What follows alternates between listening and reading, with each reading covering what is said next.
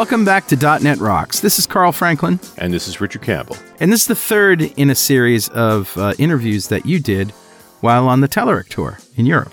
That's right. It was the Telerik Modern Web Tour. So I actually did a talk on the history of the web, which for whatever reason, I'm turning into this historian. I really had a good time putting it together. Cool. Just some great, hilarious anecdotes, different bits and pieces that came out of that. Cool. And then Laurent would do a talk more about Blazor. Our friend Sam Basu from Telerik was talking about a lot of UX and thinking about chatbots, things like that. And then we'd always wrap up with a .NET Rocks episode. Yeah, very cool. You know, you'll notice I had both the Engstroms on. They were traveling with us on this trip. Yeah. And so I thought to throw Jimmy in at the last second because I wanted to torment him about HoloLens. Yeah. Because he's been doing a lot of field projects, prototypes and things for different companies.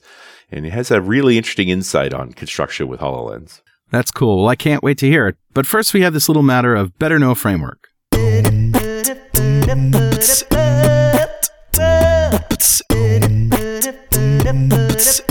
All right, dude, what do you got? Well, speaking of Blazor, this one came across my desk, or my inbox, if you will. It's a project on Code Project called Music Notation in Blazor. I could see why you would sit up and take notice, you musical person. Yeah. A music notation is difficult in a browser because there's so many little inflections and things. And yeah, sure. I mean, you can scan a piece of music and put it in put it on a page. But right. The really cool thing is being able to take something like a MIDI file or MIDI notes and generate the notation, from it, which is obviously graphic heavy, but not really. I mean, there's, you have to draw the lines and you have to put the notes and incidentals and keys and all that stuff in. But it is really kind of complex. It's not an easy task to do. Well, I got to think you could figure out from the MIDI data what the note frequency is and say, okay, well, that is a C sharp. The question is, when you're putting up the notation, do you put the sharps in the staff or do you put it on the note? And that's just one of a million little details that you have to, account for when you're doing notation. Sure. And that's why the notation apps that do it really well are very expensive, because they put a lot of work into that stuff. So not a simple problem. Yeah, so this obviously is working in Blazor and in the browser. It's notation in the browser. That's very cool. I love it. I don't know how useful it is, but it's pretty freaking cool. Yeah. And it's just, again, we're seeing more and more examples of the power of C# on the client side and what that looks like. I can't wait to see where Blazor ends up. Now that with Google working on Golang in WebAssembly as well, I just wonder if we're not going to see more motion there. Yeah. Love it. I think so. Okay. That's what I got. Who's talking to us, Richard? Grabbed a comment off of Jimmy's show 1324, which we did with him back in July of 2016, talking about AllJoin. So this was that sort of smart home IoT technology. Right. And I poked him about this when we were getting ready to do the show. It's like, hey, tell me, how did AllJoin go? And he goes, AllJoin kind of died. Huh. But, it's sort of these interesting realities that trying to build these collective agreements on protocols, it's harder to do. Yep. The comment I grabbed off of the show was not about AllJoin at all, actually. This is a comment from Mailer, who's actually kind of yelling at me for a very reasonable reason. He said, great show, but Richard's belief in how simple it is to fix some aspects of security with HTTPS almost made me drive my bike into the ditch in disbelief. Don't do that, dude. Don't hurt yourself. No, it's not don't good. do that. From an end user perspective, HTTPS is nice and easy once it's in place and works, but it often includes many details that can go terribly wrong. Terribly wrong with certificate management, crypto ciphers, all this stuff. And it's also a moving target, which needs to be updated. And if you've been hanging on the .NET Rock site lately, you're aware if we've had a little update problem with our own certificates to keep current and be updated to be safe and secure. Yeah. And you're right.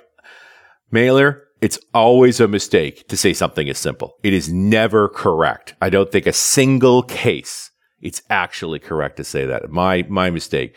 Maintaining a properly secure website, even if you're just looking at the HTTPS aspects, is not a trivial thing. It represents a constant level of concern, effort, and validation. So the least I can do is send you a copy of Music to Code By. Yeah. And so a copy of Music to Code By is on its way to you. And if you'd like a copy of Music to Code By, write a comment on the website at .netrocks.com or via any of our social media, because we publish every show to Facebook and Google+. And if you comment there and we read it on the show, we'll send you a copy of Music to Code By. And definitely follow us on Twitter. He's at Rich Campbell. I'm at Carl Franklin. Send us a tweet. We'll make a note of it. Oh, jeez. I didn't even see that one coming. I'm scarred now, just like that. I do apologize. Got me.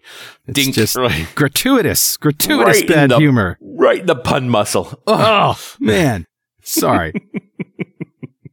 All right. So I can't wait to hear this interview that you did with Jimmy. So let's roll it. Hey, Munich. It's .NET Rocks. Yay!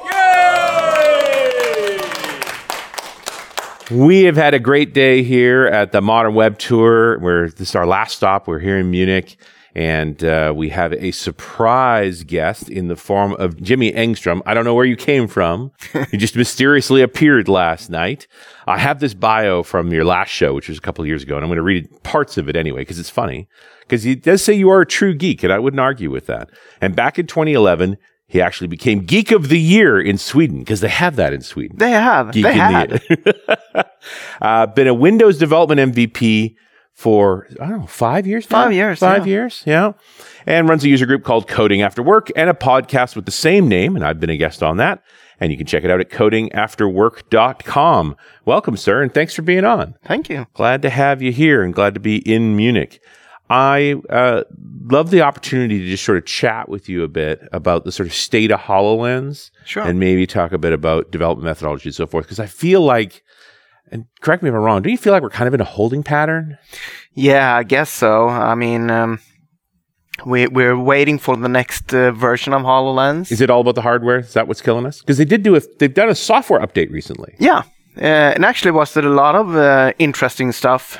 We have research mode nowadays. We can read more from the sensors and stuff like that. So open some doors to some low-level programming? Yeah. Yeah, okay. So I mean, the software update at least means somebody was working somewhere. Like, it made me happy when I saw I needed to update my HoloLens. Exactly. And I had to get it out and tinker with it a bit to get all that stuff done and get your identity squared away. You've got one. Yep. Just one between you and Jessica? Actually, we have two. Okay, of course you would. I mean, we're two people. We gotta have two. You don't want to argue about it. No. So you actually have one each. The HoloLens is mine today. No, no, that doesn't work that way. But yeah, we're waiting on. I thought we'd have hardware by now. Yeah. So Microsoft apparently they skipped the version 2 and went straight to the third version. Mm-hmm. I don't know when, but hopefully soon. Yeah, I would think this year. Yeah. Because I had the sense that the second version was skipped for the VR hardware that came out the end of last year, the Christmas hardware, the Asus stuff and those sorts of things. Did you get a chance to play with some of that? Yeah, we actually got two of them. We got the Dell one and the more polished Samsung one. Okay. I really love the Samsung one. I thought the price point on those were really compelling. Yeah, it's like $399, I think. US? No, it's $499 US, yeah. Like a $500 US unit. Because even the Vive and things like that are more expensive than that. Yeah, and the Vive is actually, I mean, if you want to have headphones and the nice head mounting experience, you actually have to go even further. Right. It's going to be really, really expensive, and to that resolution as well. They've got the higher resolution screens and stuff on them. Yeah, the Samsung has. The Samsung has a good resolution screen. Yeah, it's in parity with the HTC Pro. Nice. Yeah. Okay, and it's like they're more than 1080p screens per eye. Oh, I should definitely know these numbers. Well, why wouldn't you memorize all of the numbers, Jimmy? I don't know.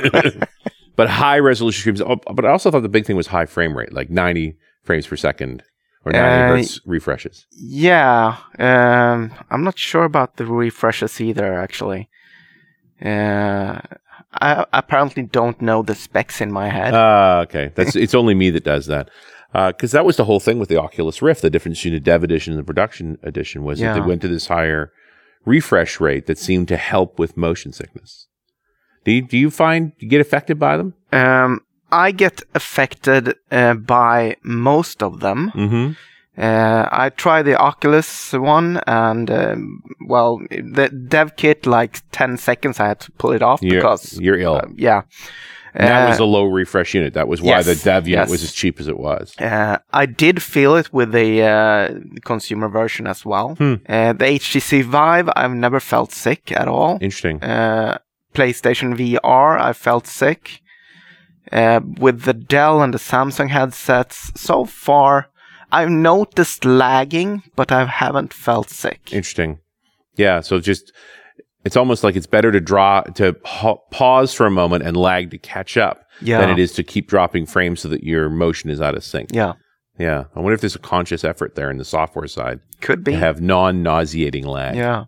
One of the things that I'm really excited about is the controllers. Right. I mean, the controllers are for the Samsung. Both of them, actually. Okay. The tracking.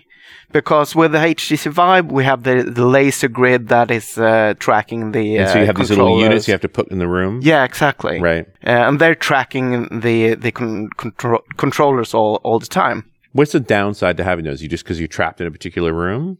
You have to have it in a particular room and you have to mount them. Right. Of course. Okay. As opposed to not needing to do that at all. Just not having one. Because Oculus doesn't have them. Yeah, but they have cameras instead. Okay. So they have, if you want a full 360 degrees tracking, you need 3 cameras.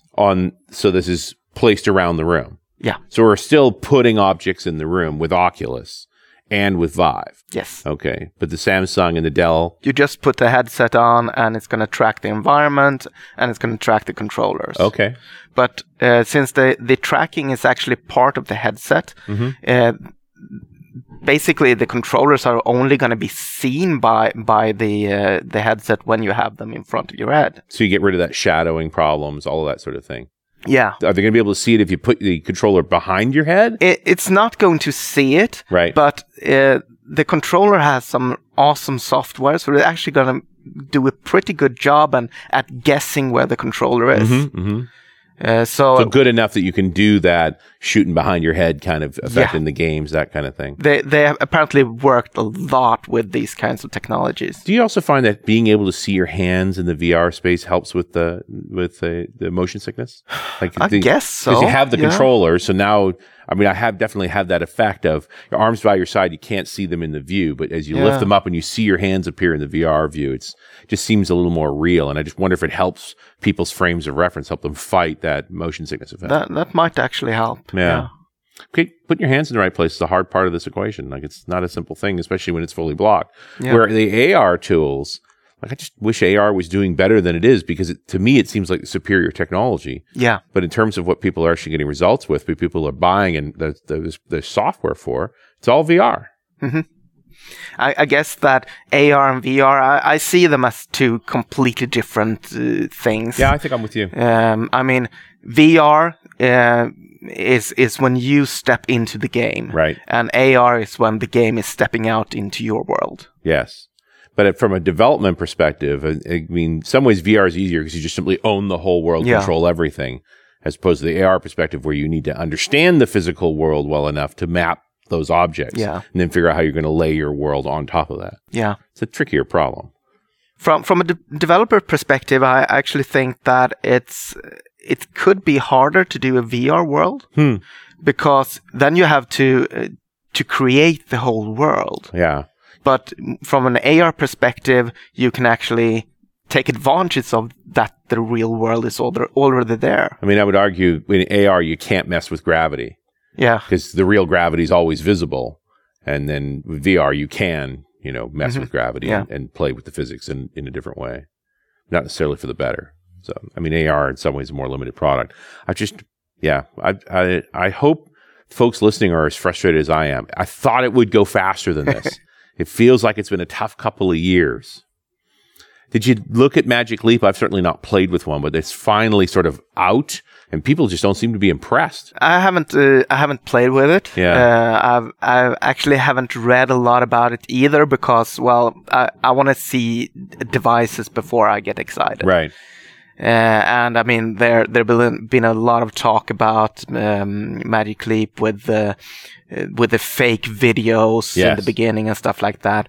But apparently, now I'm going to date this show a little bit, but apparently new devices are coming out like a week from now or something like that. Yeah, apparently there's hardware out, but people are generally going, eh.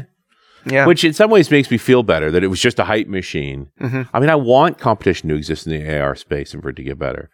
but it doesn't, it's just everything seems to be taking longer than necessary. Yeah. Or no longer than I want it to. Maybe it is all absolutely necessary. Could be. We've had a couple of Intel, TikTok revs now. The hardware ought to be better. We just got to see it. Yeah. What have you seen for commercial product? Or have you had a chance to work on things? We've been working on some things. Mostly under NDA, though. Yeah, of course. Of course. Most people I talk to, it's all proof of concept stuff. Companies want to experiment, but they're not committing to a commercial deployment. It is definitely proof of concept stuff, or internal stuff. Right. But I'm seeing a change because it's people get excited about these things. We do a lot of talks with companies showing off the hardware, and so far every company we showed this to has bought a device. Interesting. So whether or not they're actually deploying it in the field is another thing, but everybody wants to engage with it. Yeah, definitely. I wouldn't think there's a developer in the world that wouldn't get excited about a HoloLens. Yeah. I just wonder about the executives, the other people that are really responsible for the business, thinking, what is the business opportunity here? Yeah. It's cool, but is it ultimately going to help grow the business? And I think that's a tougher case to make. Because it doesn't seem like the commercial, general consumer availability or success of AR, or heck, even VR, has come the way anybody wanted it to. Yeah. So in Sweden, I think it was Christmas 2016. VR was the Christmas gift of the year. Right. And the headsets weren't there yet. The Microsoft mixed reality headsets weren't available in Sweden at that point. So we're talking about Samsung Gear. We're talking about the cardboard stuff. That was the Christmas gift of the year. Okay. And that's not really VR for me. No, I don't disagree. And the real measure of a Christmas gift of the year is the following Christmas, you still love it. Yeah. And I don't know anybody who still loves their cardboard. Yeah, right. DevStack, how are people building, or how have you been building software, at least with the HoloLens? So for the HoloLens, there are a bunch of different ways to actually build apps. You can do a UWP app. And then we're just talking about the 2D version. You basically drag around screens which, I admit, I've used my HoloLens and literally just popped up windows on walls. Yeah. And that was pretty compelling, Yeah. So you can write software in that form and then use it in the holographic windows. Yeah. And that's fine. Then we have Holo.js, for example. So you can actually... JavaScript. Yeah, you can write in JavaScript if you're enjoy that kind of stuff. Because there was Win.js and nobody seemed to want to use that. Is this sort of fall in that category? It's a very weird flavor of JavaScript? I'm not a kind of JavaScript guy, so I actually haven't looked into what it means to develop with Holo.js. As opposed to UWP, which would be C# XAML. Yeah. Okay, then that's a little more familiar. Yeah. Because in theory, XAML had a bunch of 3D stuff. I just don't think that we ever really went anywhere with it. No, I don't think we did. And the thing with UWP and the HoloLens, you can't combine 2D and 3D. At least not with the development stack that is available for developers. Okay, so after JavaScript, what's big? So we have you can also use Unreal. And so that's the Doom engine. Yeah. Okay.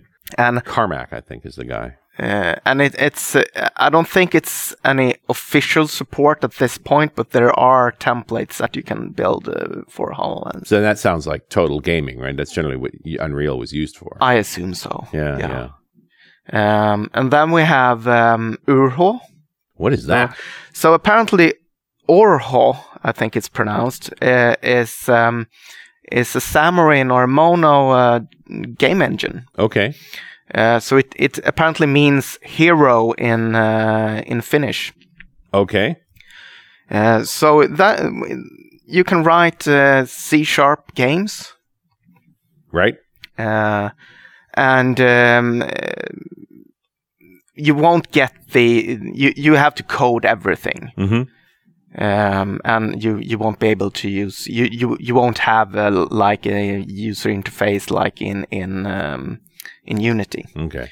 Which is the last one. And seems to be the big one. Yeah. At least for 3D stuff anyway. Definitely. I believe last number I heard was like 70 or 80% of all the 3D apps made for HoloLens is actually made with Unity. Interesting. Okay. And of course, you can go the direct 3D route as well if you want to. So direct being C++, like writing low level. Yeah, I guess you can use like Sharp DX as well. Okay. So there are other tools, but Unity seems to be Unity's got all kinds of tractions everywhere, really, as the cross-platform game engine, but works just fine in HoloLens. Yeah. All right. And you've done work in this? Yes. What do we need to know about Unity? Like, what makes it compelling? Unity is a 3D game engine. For those who don't know what it is, you can also develop 2D games with it. Right. So it's like side-scrolling style. Yeah. And the beautiful thing is that many things in Unity are already done. Right. So its library of visualizations and stuff is... Yeah, and I mean, just showing a 3D model is basically just drag and drop. You can write code in JavaScript if you like to, but most samples, or basically all the samples, will be in C#. Okay. So familiar if you're coming from the .NET world. Yeah.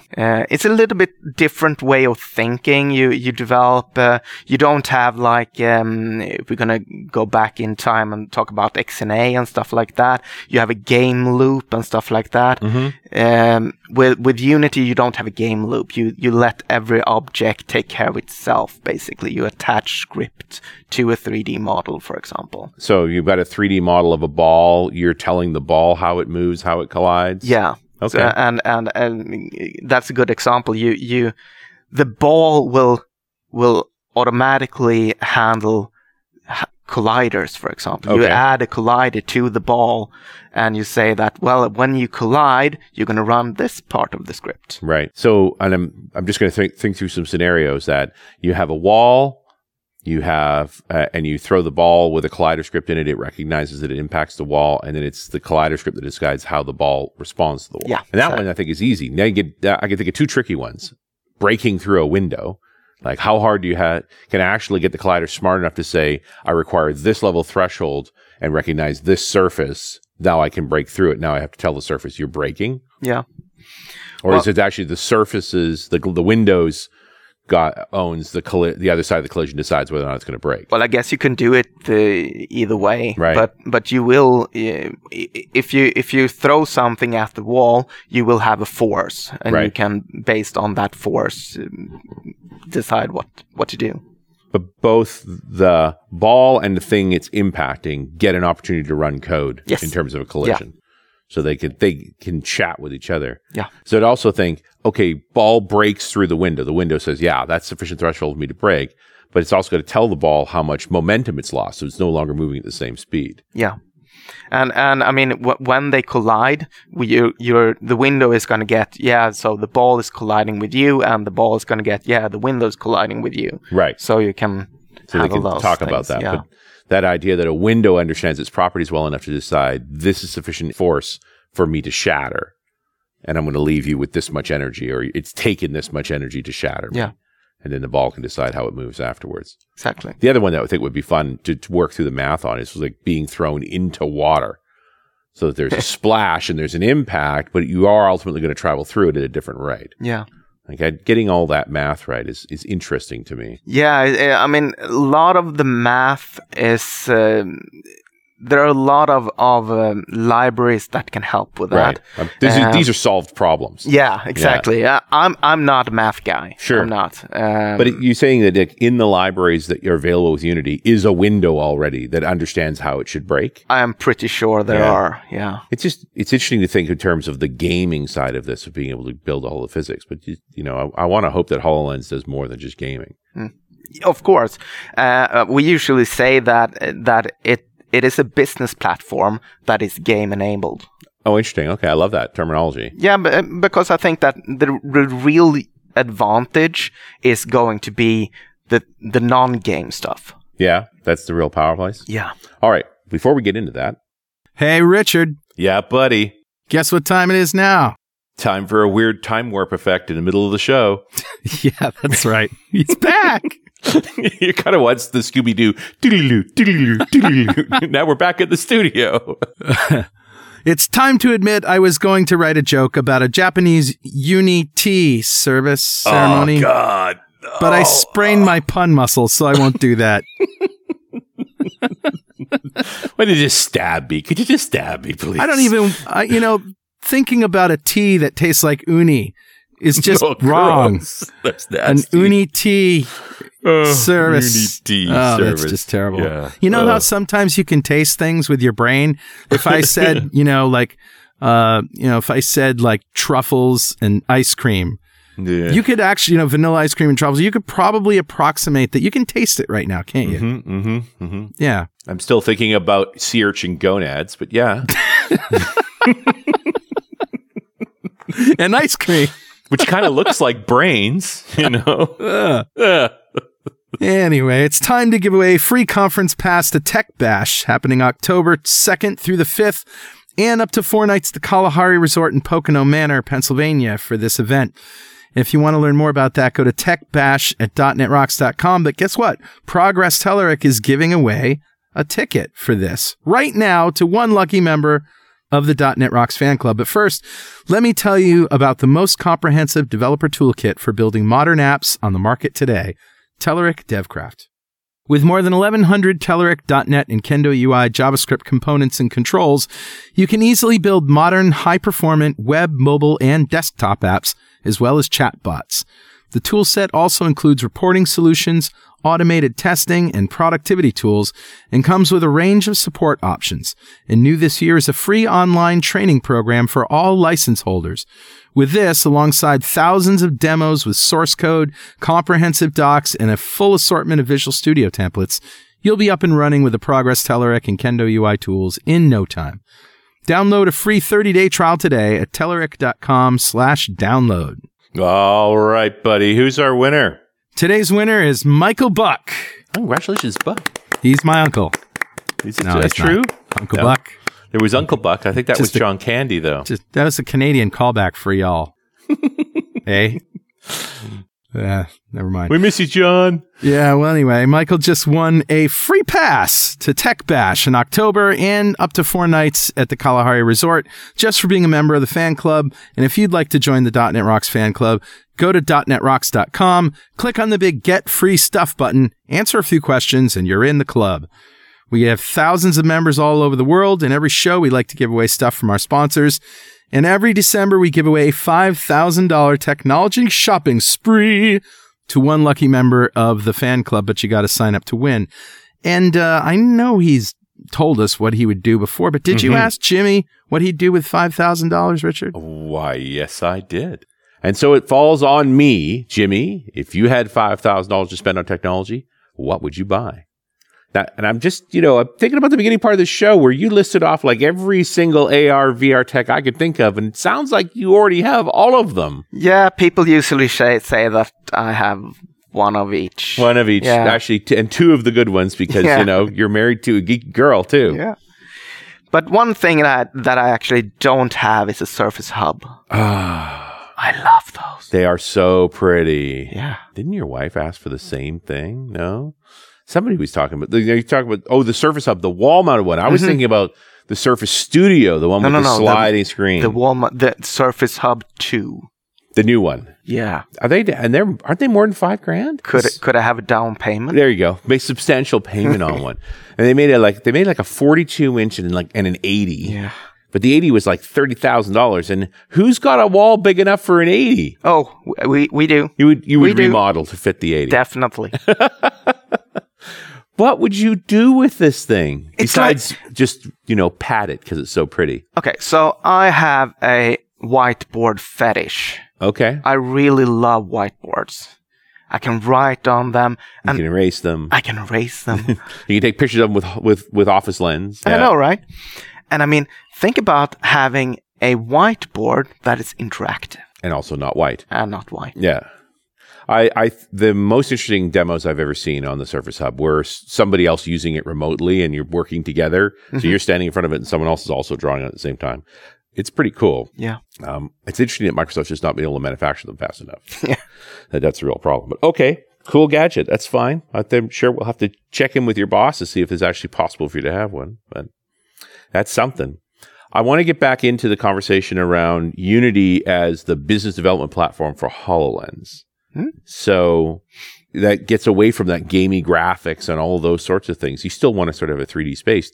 What's the scenario for building an app like this for HoloLens? Do you talk to any customers that want this? Like, what are they looking at? Well, basically all customers want something like that, but it's always hard to find the actual business case. Sure. Where can we save money or where can we make money? Yeah.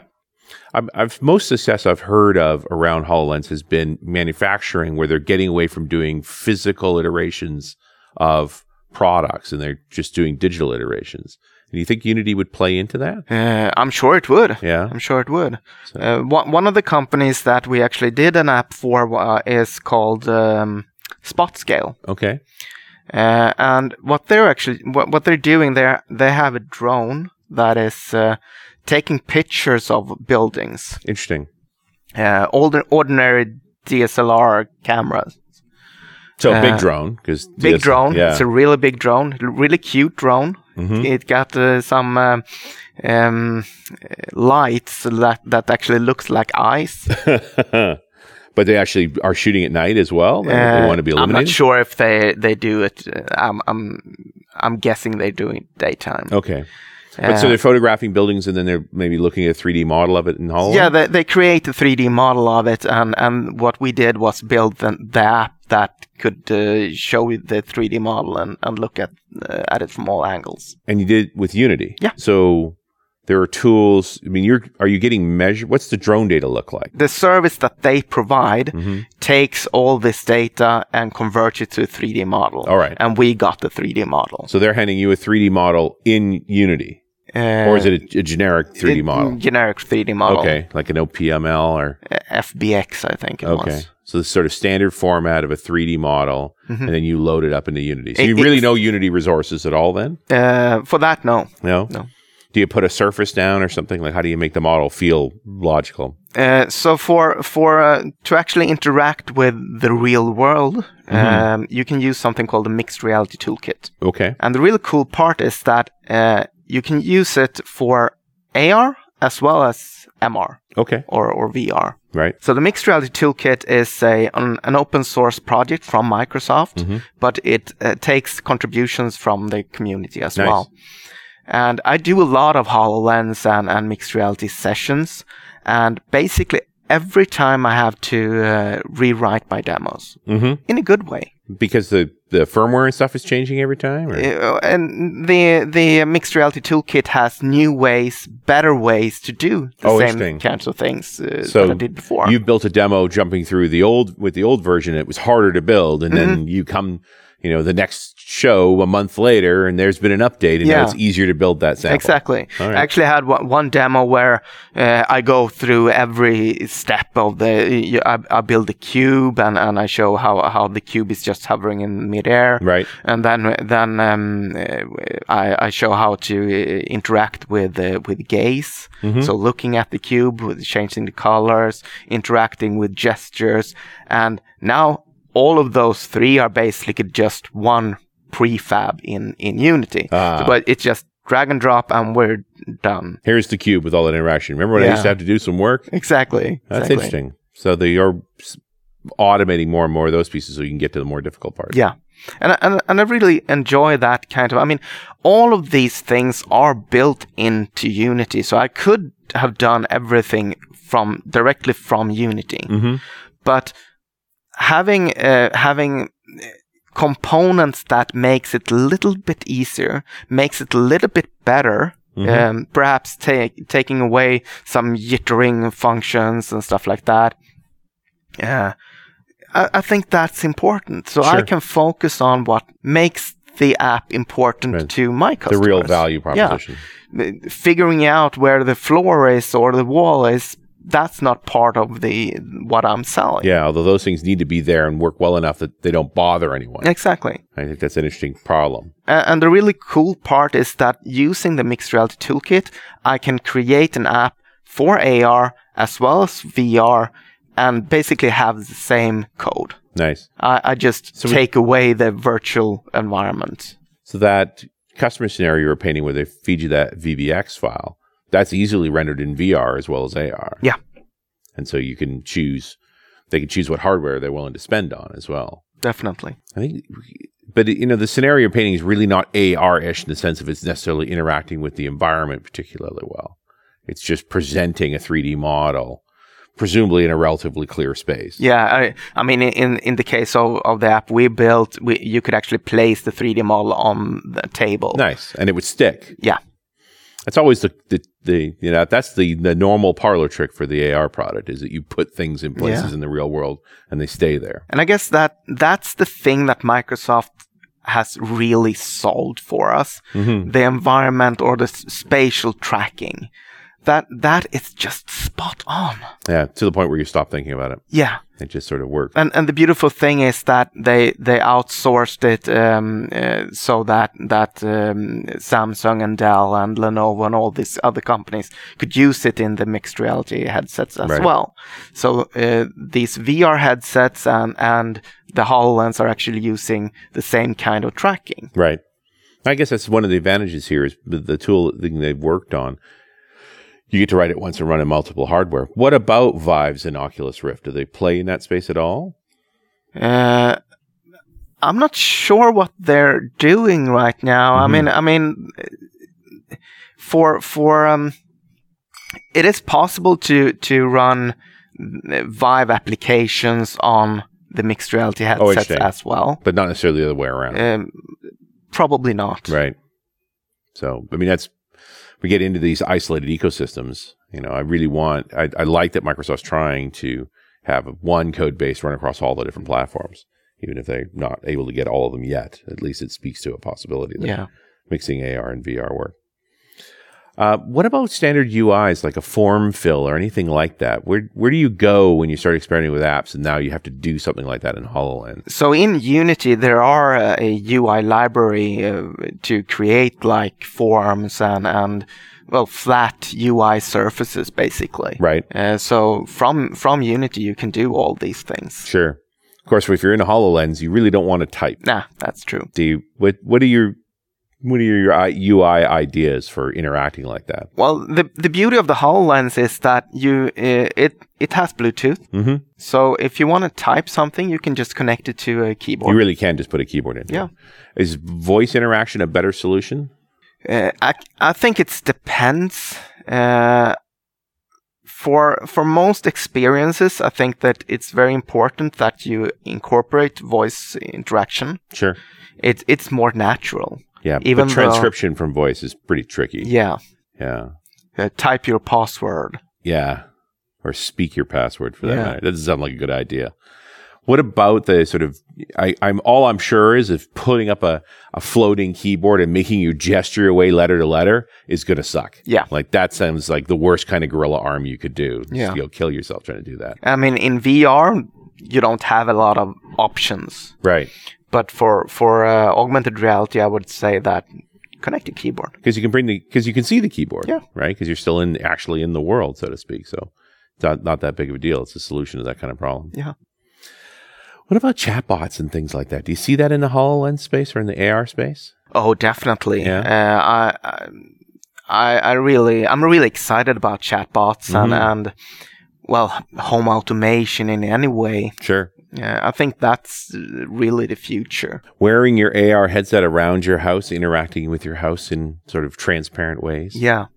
I mean, why you can just look at the window and see is it warm, is it cold? Right. Look at the light, control it with the HoloLens and stuff like that. Yeah, I always love those illusions of you're looking at a physical object and then there's graphics that make it appear transparent or, internally manipulable. Yeah, again, I'm frustrated. I want this future already, Jimmy. Why doesn't it already exist? Why are we fighting to just try and build it so far? Yeah. Any other projects? Any other projects? Well, we're working on a couple of apps, which I can't talk about. Nice. I realize, yeah. Living into your NDAs. Yeah, exactly. I think that we're actually going to go a different route. When we started off our company, we were thinking about being consultants and help people develop their HoloLens apps. Sure. I don't think that the mainstream companies are ready yet. Well, I would think the mainstream companies are more interested in when the consumer has a HoloLens, and there seems no evidence that that's going to happen anytime soon. Yeah. So now you're getting more into the sort of internal HoloLens use. Yeah, but so what we want to do, we want to build apps ourselves, right? And sell apps instead. Okay. So present them as solutions to companies. Exactly. Here's something you could be doing with a HoloLens. Yeah. I guess it's an interesting angle on it, because then it's less of them trying to imagine what to do with it and more looking and saying, "Oh, I see value in that app. Let's get it and start going with it." And I think that everything that actually can help you in your daily lives, like chatbots,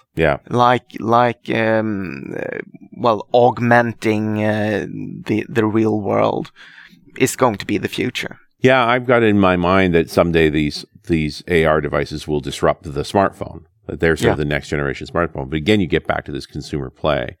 And I don't know if the iPhone would have succeeded without the BlackBerry before it. And the BlackBerry was always a corporate device. So I wonder if we're actually feeling around in the augmented reality space for the BlackBerry, not the iPhone. That we want that corporate solution that's so compelling, everybody wants to use it, and it leaks into the consumer world. But it starts with a corporate mindset. That's an interesting thought. Yeah, way to approach it. I mean, Apple and Google are going all into AR with ARKit and AR Core. I don't believe that augmented reality is going to be a hit through a phone.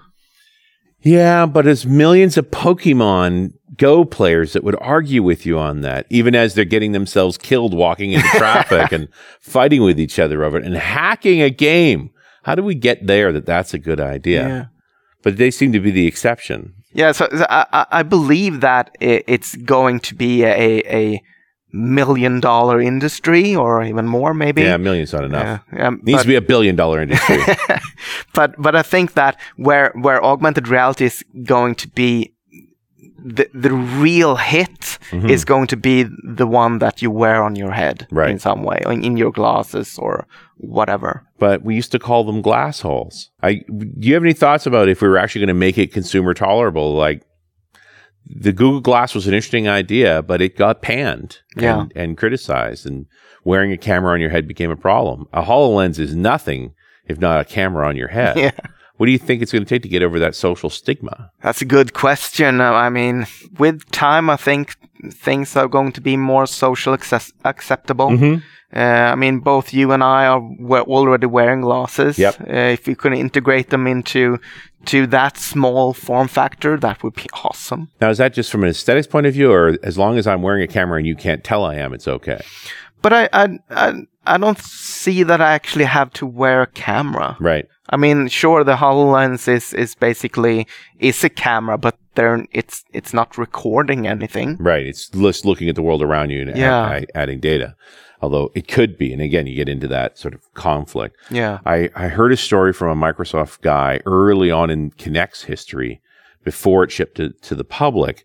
They were testing it with a bunch of Microsoft employees. And of course, that's when they were doing skeleton tracking and trying to figure out how to make all that work. And of course, the Kinect has a camera on it. So they're mapping the video data of the camera and looking how someone's moved to its 3D sensors being able to get the skeleton map correctly.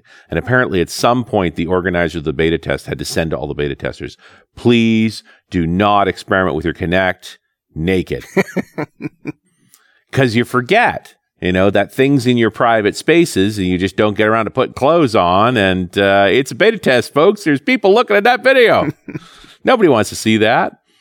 But, that's, I think, going to be a challenge of this. I find the social acceptance factor really interesting because the smartphone started out not being socially acceptable. If we think back to the BlackBerry days, I mean, we called them crackberry people for a reason, right? They were on them all the time and it was socially unacceptable. Yeah. And our social mores changed. We just got used to the fact that everyone's carrying a phone and is willing to walk into traffic staring at it. Yeah, exactly. So, I wonder if the same thing would happen with the headset, that we finally get a headset so compelling you don't care how daft you look. I believe it will, but I'm guessing it's going to take a while. Yeah, it's not that simple a thing.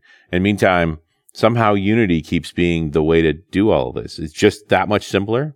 Yeah, it definitely is. What do folks need to know to get started with Unity, period, irrespective of HoloLens? Well, basically download it, and Unity has a lot of tutorials. Right.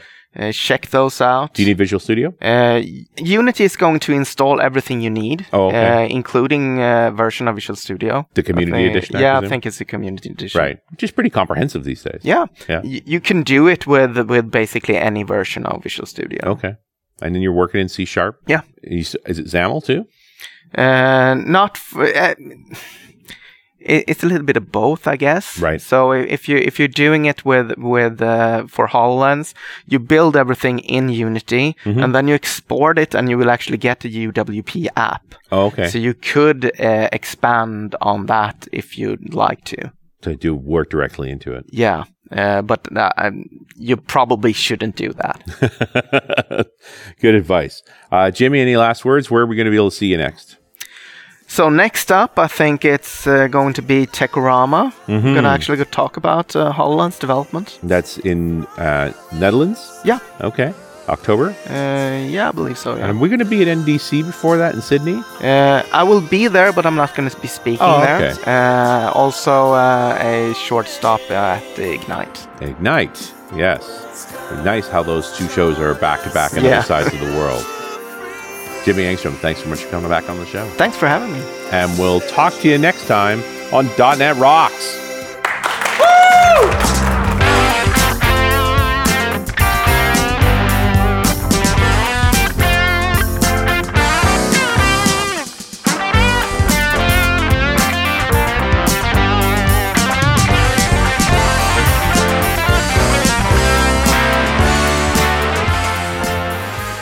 .NET Rocks is brought to you by Franklin's Net and produced by Pwop Studios, a full-service audio, video, and post-production facility located physically in New London, Connecticut, and of course in the cloud.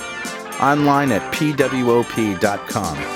Visit our website at dotnetrocks.com for RSS feeds, downloads, mobile apps, comments, and access to the full archives going back to show number 1, recorded in September 2002. And make sure you check out our sponsors. They keep us in business. Now go write some code. See you next time. Got a transmitter banned by the FCC. Yes, I'm a